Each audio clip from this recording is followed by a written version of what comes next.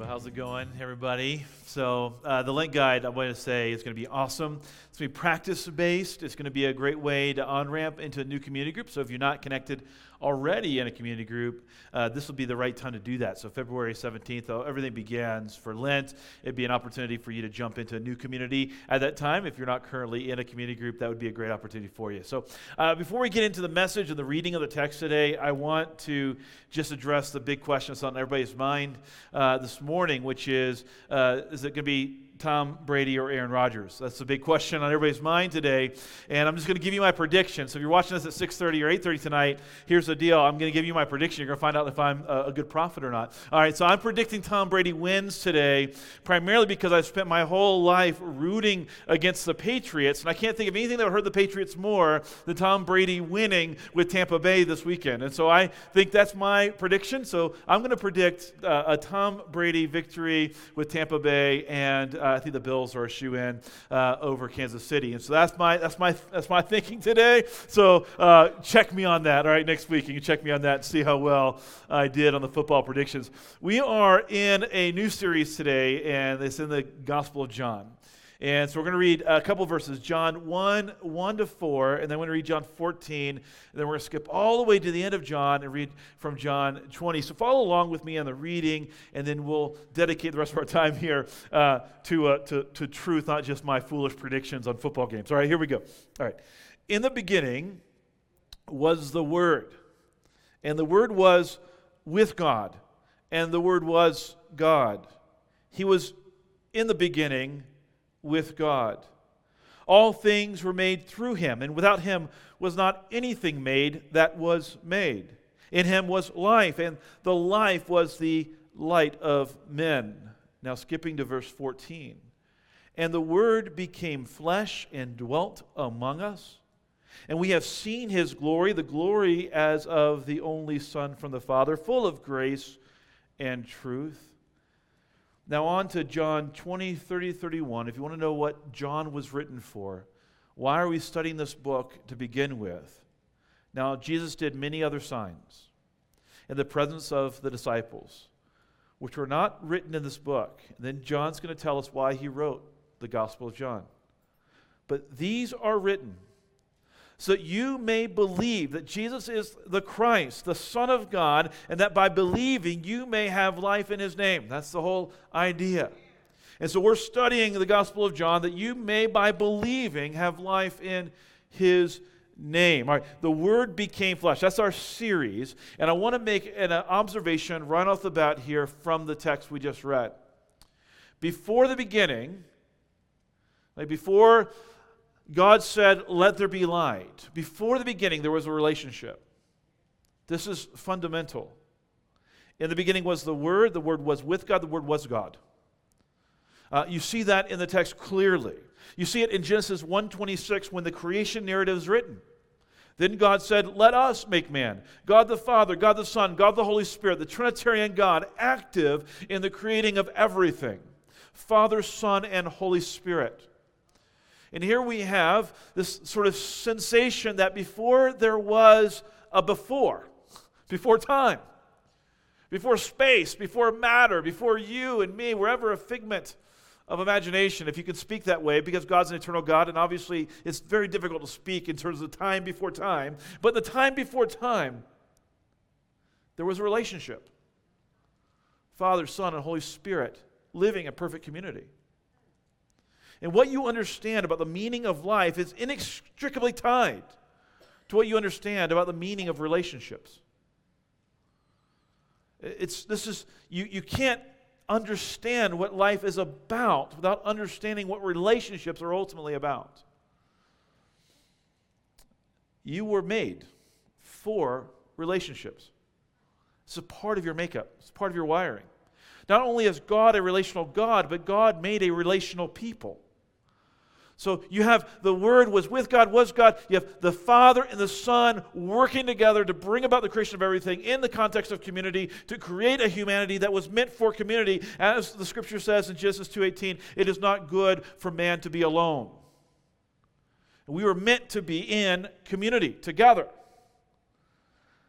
Which means, and this is really fundamental, if you want to understand what it means to be human and why you have the feelings you do and what's going on inside of you.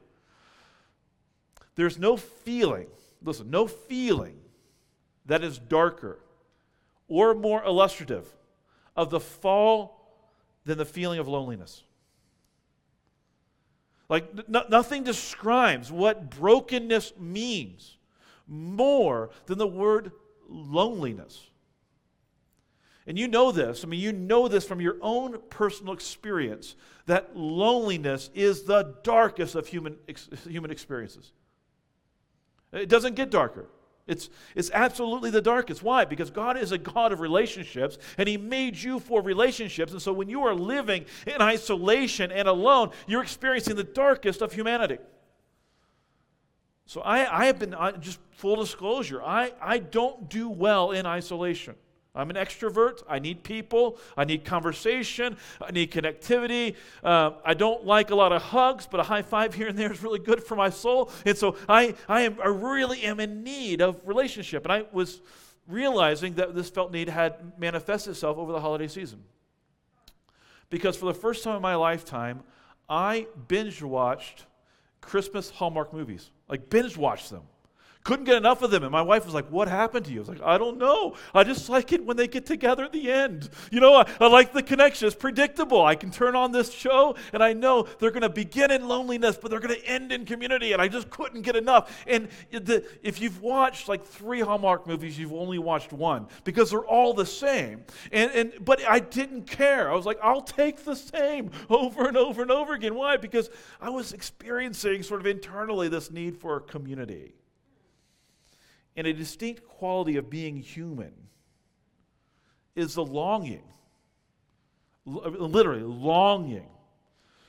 It felt in the gut longing for intimacy and connectedness. Like, that's distinctly human experience. And here's been my observation. I've been a pastor for a number of years now. I've counseled a lot of people over the years. I've spent a lot of time walking with people through their own dark stories. And I can just tell you, this is my observation, that every human being needs to be known and loved, but most of us will settle for just being loved. Because there's a real fear that if you knew me, you wouldn't love me. And that idea that we have to protect others from hearing our whole story and experiencing our whole life, it has an effect of having sort of mitigating our connectedness with other people and that mitigating connectedness with other people because we can't really be vulnerable because we're afraid if you're known, we're not going to be loved. What that does, it isolates and it fosters feelings of aloneness. You see, to be known makes us vulnerable to rejection because our darkest feeling and greatest fear is loneliness. And we will settle for shallow connection rather than risk real relationship. And people do every day, settle for shallow connections rather than deep relationship. Years ago, I watched on YouTube a video from Brene Brown on her research in vulnerability. It was like 2014, I think. The YouTube video was called The Power of Vulnerability. It was actually a TED Talk that I watched on YouTube. Powerful video on vulnerability.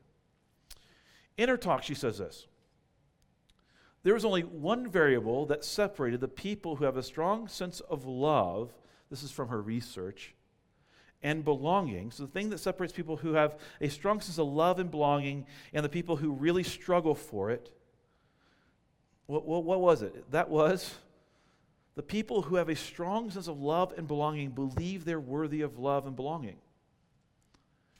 She's like, in my research, I recognized that there were people who felt really connected with other people. And the people who felt really connected to other people felt like they were worthy of being connected with other people. They felt worthy of love and belonging.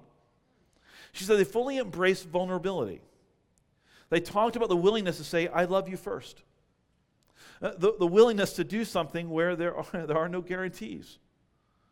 The ability to walk into a conversation and say, I love you. And I don't know if you know somebody like this, but there are some of us in the world, and I'm including myself in that, who have struggled in the past with the phrase, I love you. Who have struggled to say it to other people. Maybe there's somebody in your mind who you can even think of who has struggled to sort of mouth those words. I remember when Vanessa first told me that she loved me when we were dating, even in that kind of context, and I was like, I really like you too. It's hard. How do you say it? Because it exposes you. It makes you vulnerable. I want you to know something. That in our relationship with Jesus, he was the first to say, I love you. He was the first to step out and say, you know what? I really love you. He was the first to be vulnerable. He was the first to expose himself to the pains of humanity.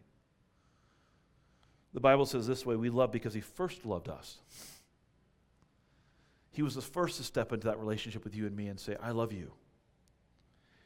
And when we see Jesus become vulnerable for us, we realize we can be vulnerable with him. When we see that the scripture says the word became flesh, you could read that, the word became vulnerable. In the words of the Hebrew writer, for we do not have a high priest who's unable to sympathize with our weaknesses. Why? Because he put on the weaknesses of flesh.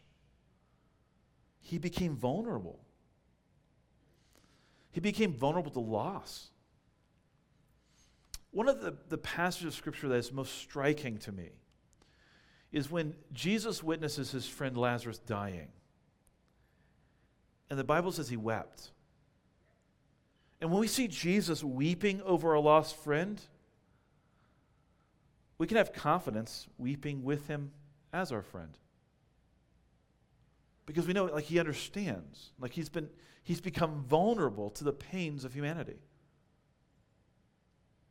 I mean, he's felt hunger, he's felt urges within him, temptations within him, yet he did not sin, the Hebrew writer says, but he felt them, he knows them, he's experienced the fullness of the human experience.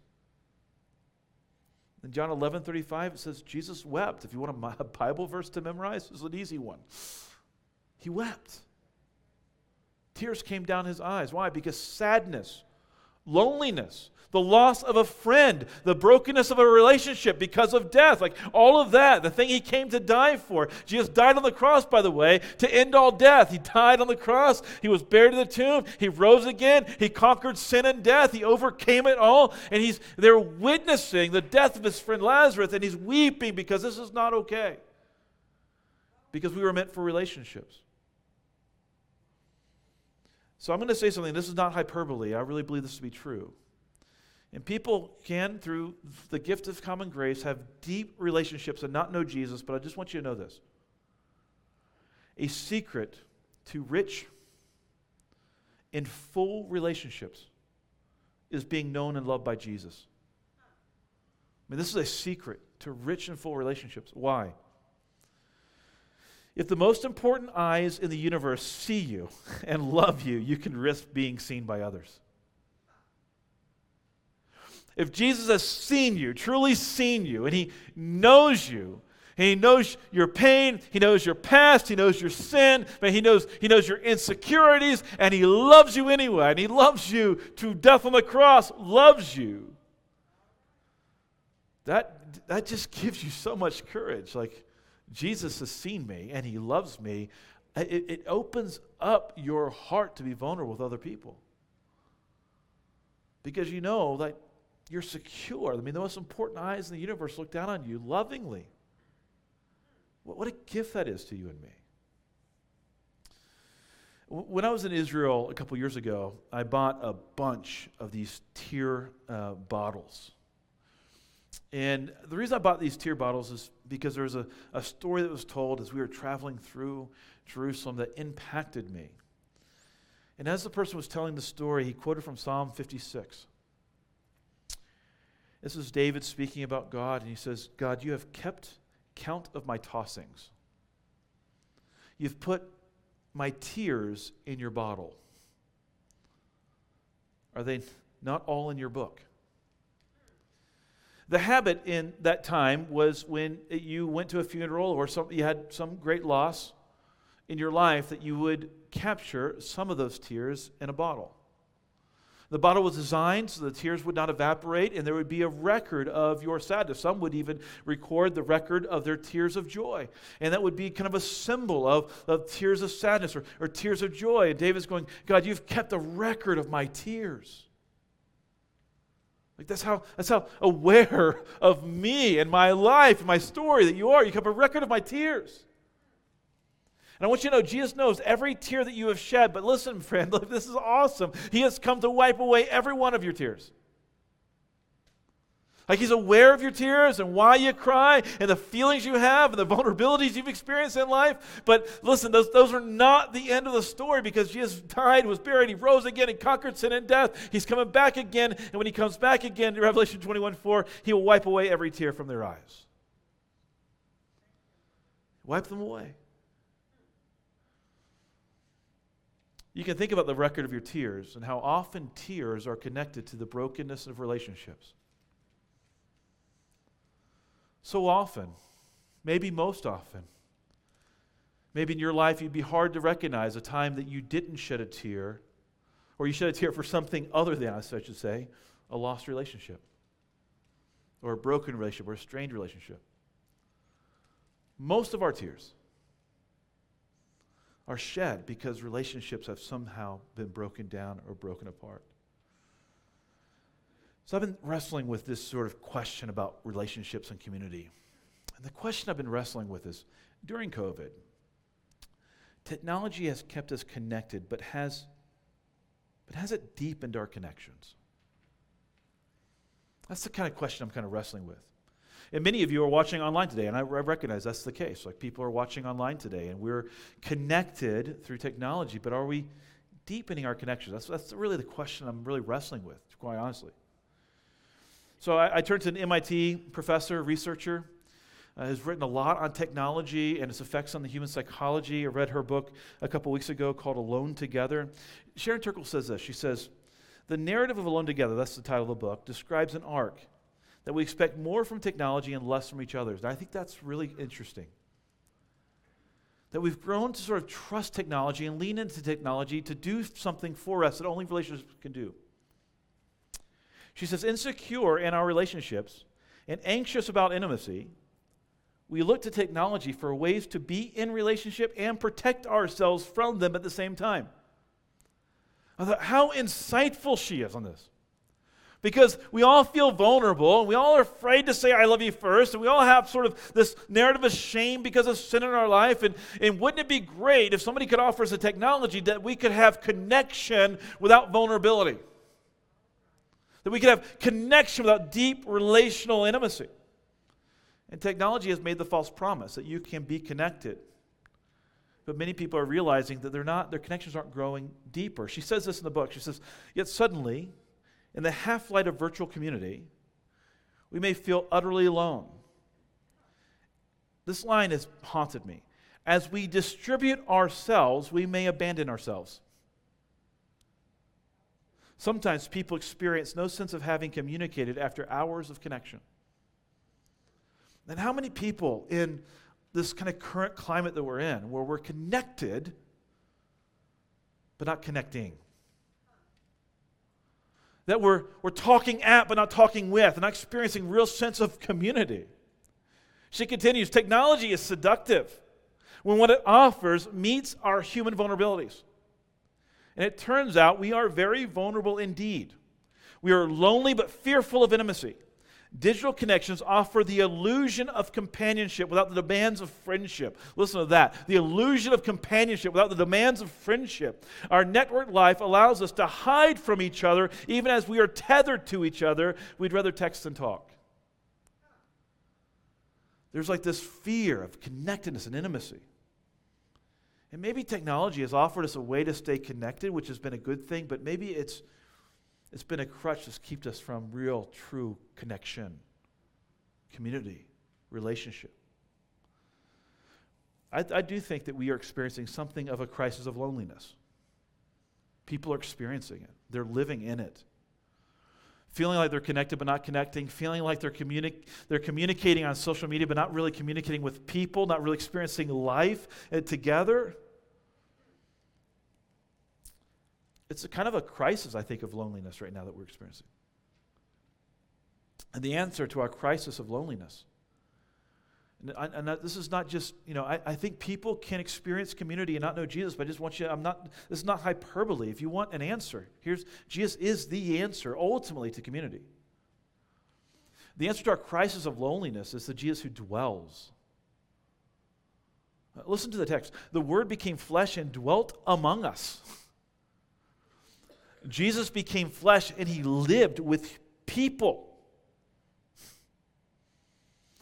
I'm going to say some things here, and I want you to catch them, okay? These are significant. And sometimes we have to sort of do big summary statements so we catch the big ideas of the Scriptures.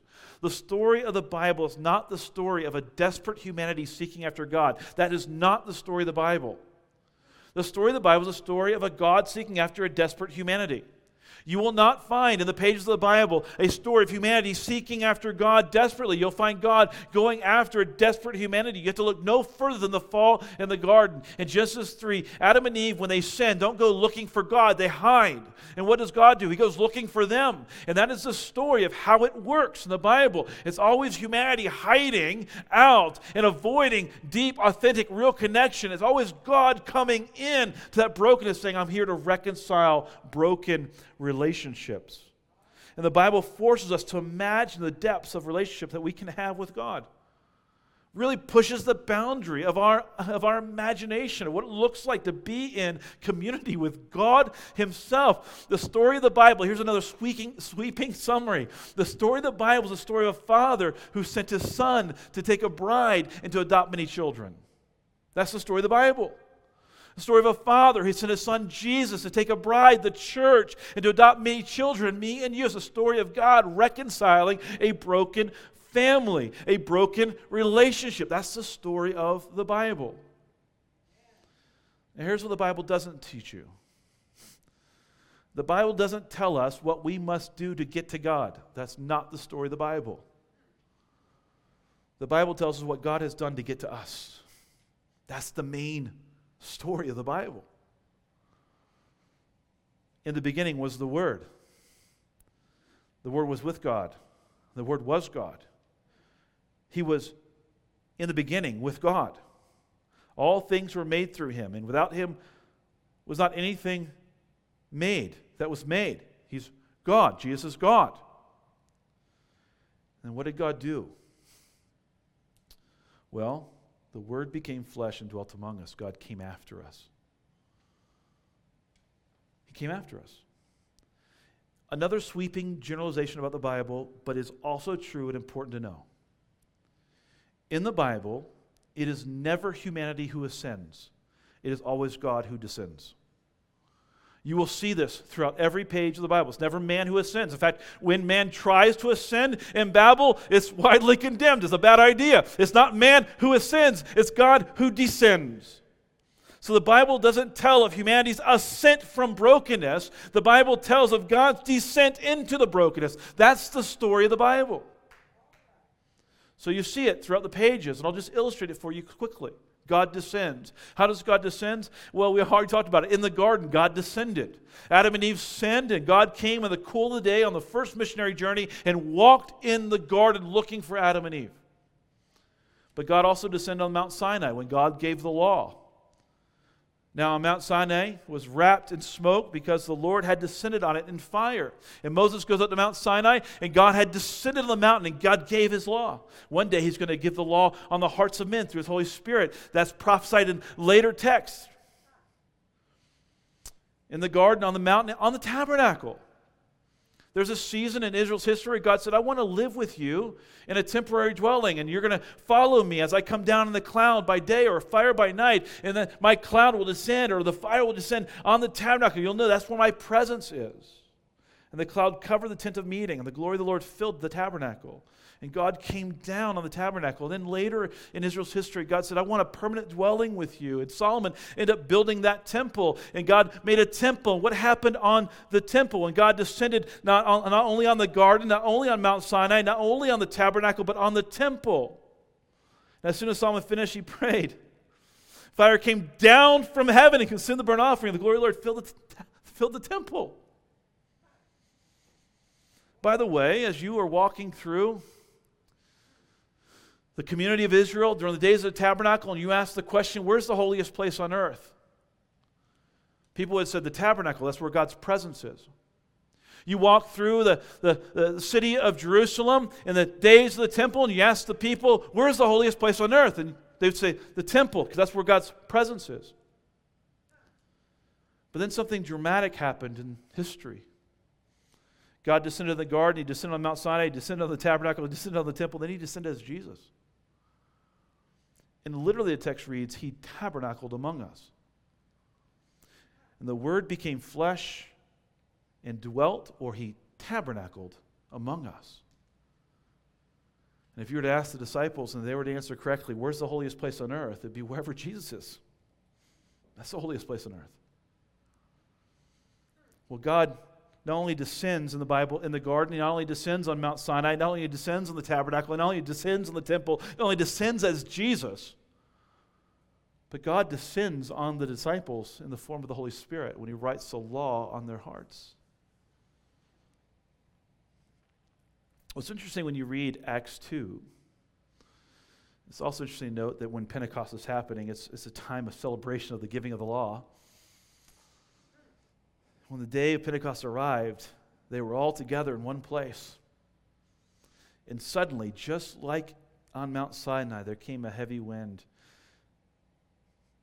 A sound like a mighty rushing wind. It filled the entire house where they were sitting. And divided tongues as fire appeared to them and rested on each one of them. And they were filled with the Holy Spirit, and began to speak in other tongues as the Spirit gave them utterance to them, and rested on each one of them. You know, when Christ died on the cross and the curtain split in two in the temple, separating the holy place from the Holy of Holies, it was pointing to a future reality. And the future reality is one that you and I are experiencing right now. A kind of community with God that is unfathomable. A kind of community of God that blows your mind. A kind of community of God that you have access to right now. Or don't you know, in the words of the Apostle Paul, that your body is a temple of the Holy Spirit of God? So if you were walking the streets in the days of the tabernacle, and you said, hey, guys, where's the holiest place on earth? Tabernacles, where God's presence is. If you were to ask, hey, where's the holiest place on earth in the days of the temple? They'd say, hey, the temple, that's where God's presence is. If you were to answer correctly, when Jesus was roaming the streets, you said, Jesus, wherever He is, that's the holiest place on earth. He even called His own body the temple that was going to be torn down and raised up again, like He was where God's presence was. So, my friend, where's the holiest place on earth today?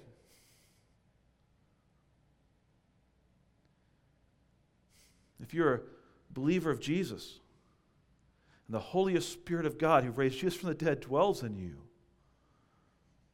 that's you. If you belong to the church, living stones being built up into a temple where God's presence dwells, that's the holiest place on earth. And so not only does God descend in the garden, and God descend on Mount Sinai, and God descend on the tabernacle, and God descend on the temple, and God descend as Jesus, and God descend as the Holy Spirit on the disciples, God descends in the end in the new city.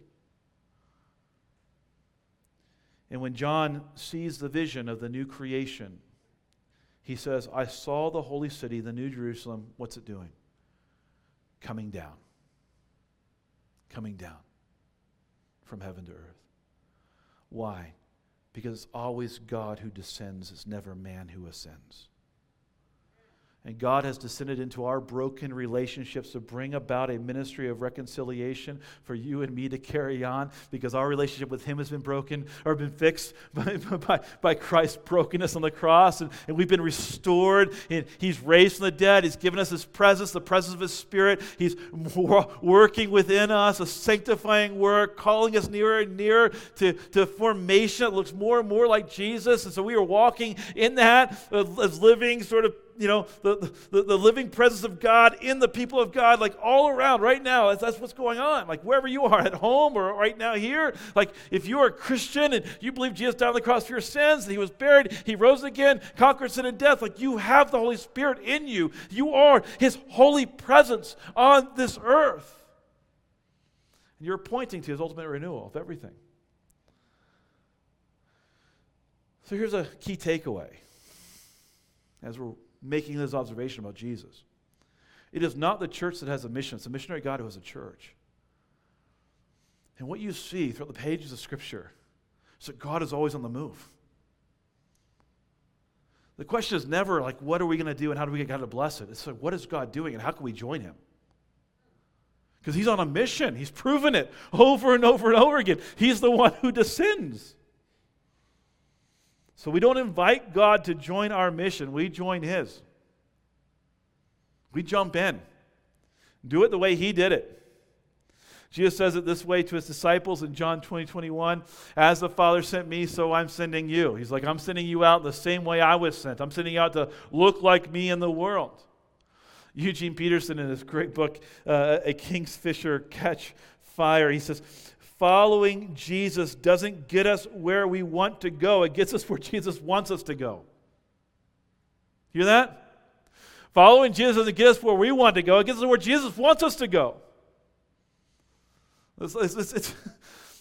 Christian mission is recognizing God is on the move, and we're asking the question, where is he on the move and how do we join him?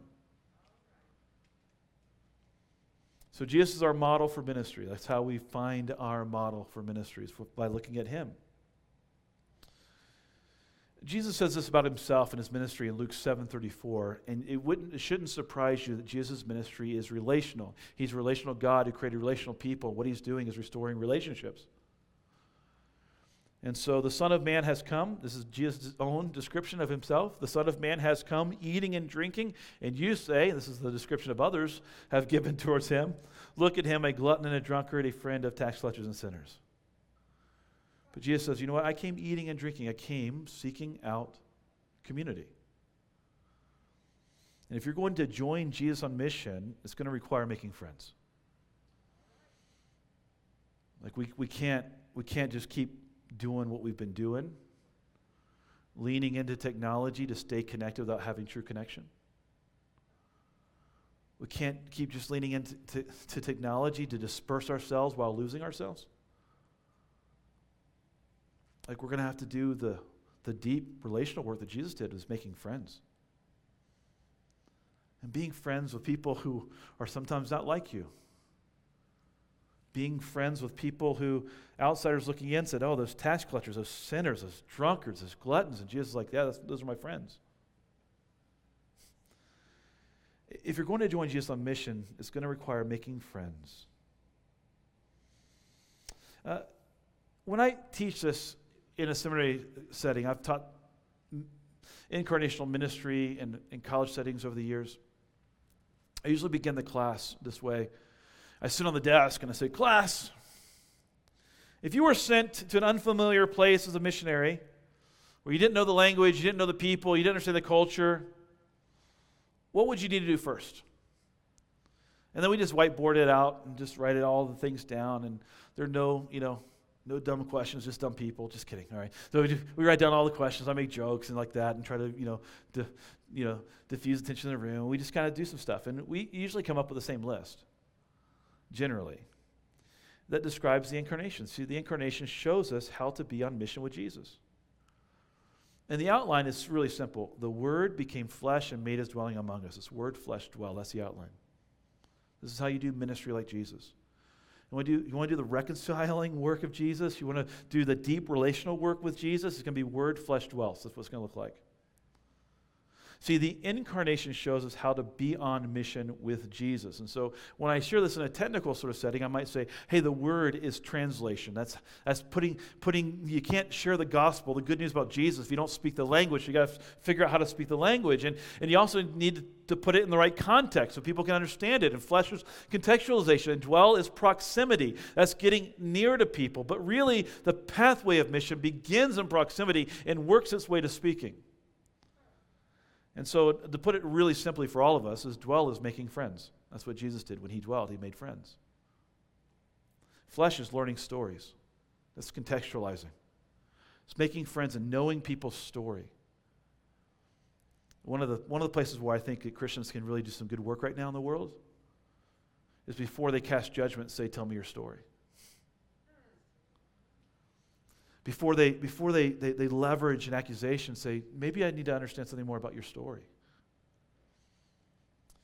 Maybe instead of just staying vaguely connected, try deep, authentic relationship.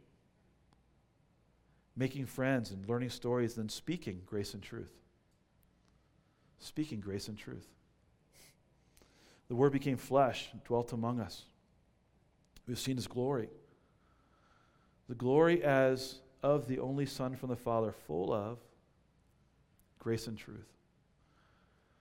And truth without grace is not really true, and grace without truth is not really grace. And we need both, grace and truth. So why do relationships break down?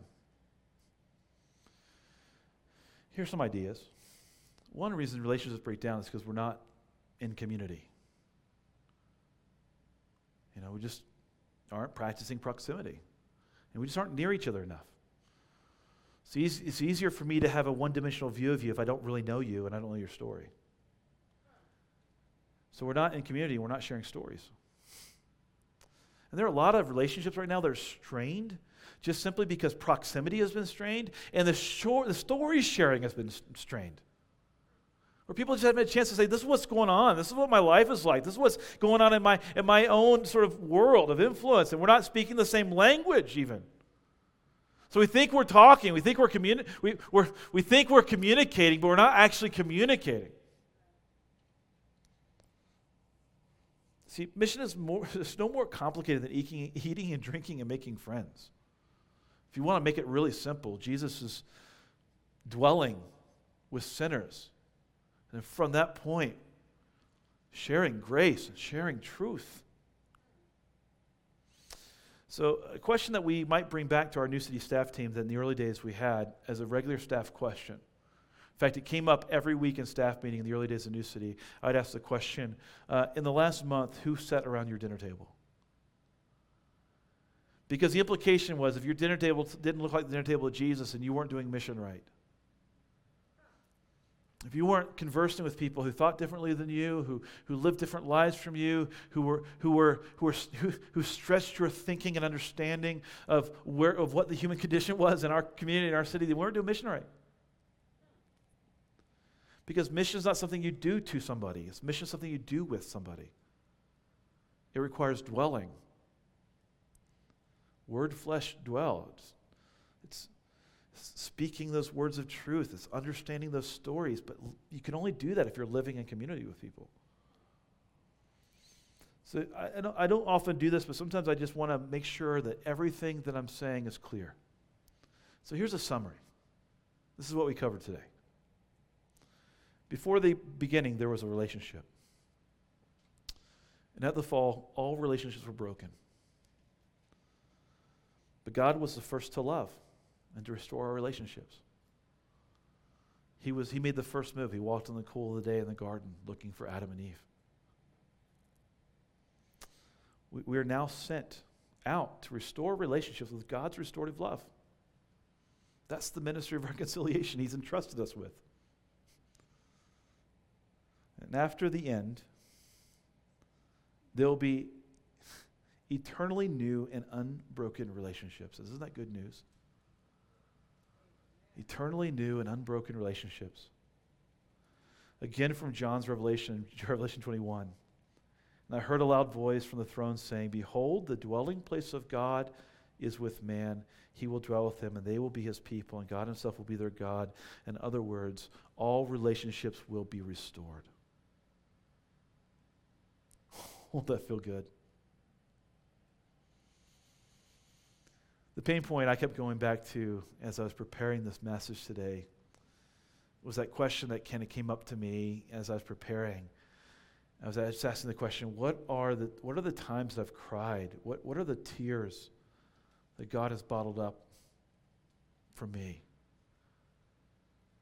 When someone in my life has died and that relationship has been broken because of death. When a friend and I are not living in community together and feeling brokenness, or when I'm not feeling right with a relationship of meaning or matter in my life, those are the times I shed tears. Those are the most often the times I shed tears. And I just felt so grateful that Jesus sees all that brokenness in our relationships, and he left heaven and he came to earth and he lived with people and he wept over the loss of his friend Lazarus, and he's making it all new. He's fixing it. He died for all that brokenness. He was buried in the tomb. He rose again. He conquered it. He's given us this promise of new life. Man, it's so beautiful. And I just got to say, if you don't know Jesus, there's no better day to know him than today. And to reach out to him and ask him to be your friend. Because he's available for that. Oh, let's pray together. Lord Jesus, there have been so many times in my life where I've questioned like your capacity to love someone like me. And I'm not always convinced that I am deserving of love. And I'm thankful that you have told me so beautifully, not only in words, but in your deeds, that you love me. And I love you, Lord Jesus. I love you. I thank you for the depth of relationship you offer to each one of us through the power of your Holy Spirit. And you know, I've been asking you for this all week long, Father. I've been asking you to make your presence known to those who are lonely. That there's anybody watching right now or here in the room right now that is lonely, I pray that you'd make your presence known. Just by the miracle of your Holy Spirit. It is in your name, Lord Jesus, that we pray. Amen.